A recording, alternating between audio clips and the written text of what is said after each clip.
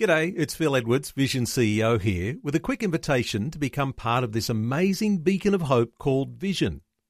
Together we can put our love into action to help people of all kinds build or rebuild their lives on the truth of God.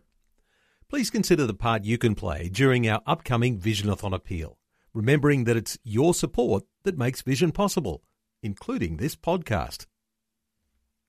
Life, culture, and current events from a biblical perspective. 2020 on Vision.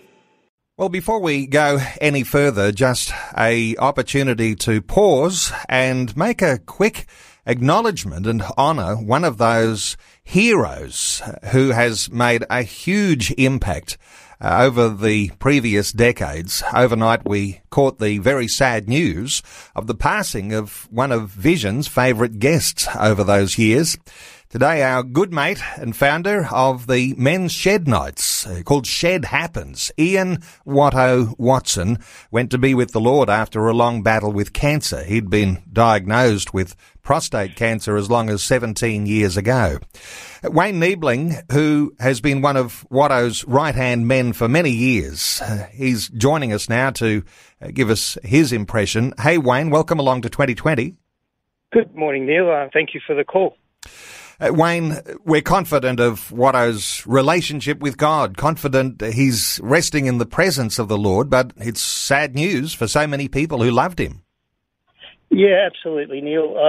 He's had a profound impact on so many people. And yesterday, after I received the news, contacted a few of our shed fellows down at Logan and around the country, and it was quite amazing the stories that many of these guys had. You know, things like their marriage would be probably shattered or in certainly worse state if it wasn't for the impact and conversations that Margaret and Ian had with them. They had the courage to step out and probably say some things that maybe we didn't always want to hear, but we needed to hear. So it was funny. My phone went flat twice yesterday from so many phone calls from so many people wanting to share and grieve such an amazing bloke and his lovely wife. He had a special gift, didn't he? A raw and real faith and the ability to talk about things in the language that men understand. And I guess, recount for us. I mean, that's the sort of thing that would have no doubt attracted you to him in the first place. Oh, absolutely, Neil. I think one of the things that impressed me, and I know many other people, was the encouragement to, I guess we would call it, in a religious sense, we would say confession, but it's more than just confessing our sins. It was more about, owning up to our story, the good, the bad, the happy, the sad, and allowing God to do something with even our bad choices. And that's God's promise, isn't it? That He will use all things for good of those that love Him, even the bad stuff He can use. So when we've been able to have those shed conversations and share some of the painful stuff that people have been through, myself included, it made a safe place for other blokes and ladies on the nights we've had the ladies with us to be able to feel comfortable and safe enough to go, well, I've been battling in that part of my life too, and I've never been able to talk about it, but now I feel like I can safely talk to you about it. And then it was just a simple case of directing them into the hands of God, let God do the rest. So, I think we get a bit complicated at times, and Ian showed us a way that was quite simple. Really, just call it how it is and be honest from your heart. These shed nights, they literally were explosive in the way that they were opening in every small town, every community. Almost sounded like they had a Shed Happens night happening. And in its heyday, and when Watto was running at full speed, I mean, he was so busy travelling length and breadth of Australia.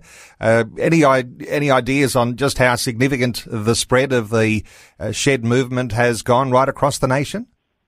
Yeah, look, we keep in touch with a lot of people around the country, and sadly isolation is a bit of a problem, but we've had these conversations with Ian just lately and the team of blokes that sort of, a bit integral in making Shed happen. I'm not the only one. There's a lot of fellas that are doing this around the country, but we've realised that some people have taken this as an event or a program rather than a culture, and So they meet once a month and go all out, but then for the rest of the month there's very little contact and the culture's sort of been lost. So we're trying to encourage people now to go, well, every conversation you have, whether it's in Woolworths or wherever, can be a shared conversation if you care enough about the person to be interested.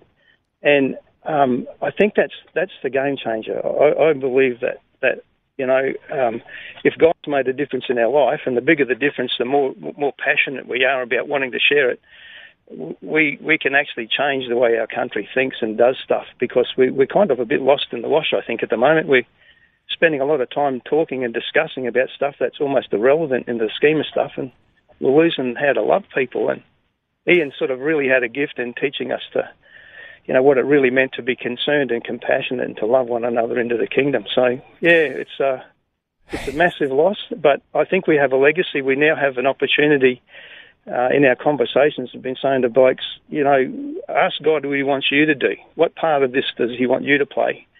Because none of us are going to be able to replace Ian Watson, but we can be the best what God's created us to be. So that's our goal, to get out and do exactly what God wants us to do in the places that he puts us every day. Well, Wayne, I know there's an awful lot more phone calls that you'll be fielding from people who are very saddened to hear the news of the passing of Ian Watto Watson, but thanks so much for taking some time this morning just to share your thoughts and share your heart. And I know that you even get emotional over this because he was so much loved. And at the same time, Watto was the sort of guy that said, don't look to me as the hero, look through me and look to Jesus, the author and finisher of our faith. So, Wayne, thank you so much for taking some time to share those thoughts with us today on 2020. Thank you, Neil, and bless the listeners and all those people that knew Ian, and particularly to Margaret and the family. As they grieve, let us be sensitive to their needs and give them the space to do what needs to be done. So thank you, Neil. Have a great day. Thanks for taking time to listen to this audio on demand from Vision Christian Media. To find out more about us, go to vision.org.au.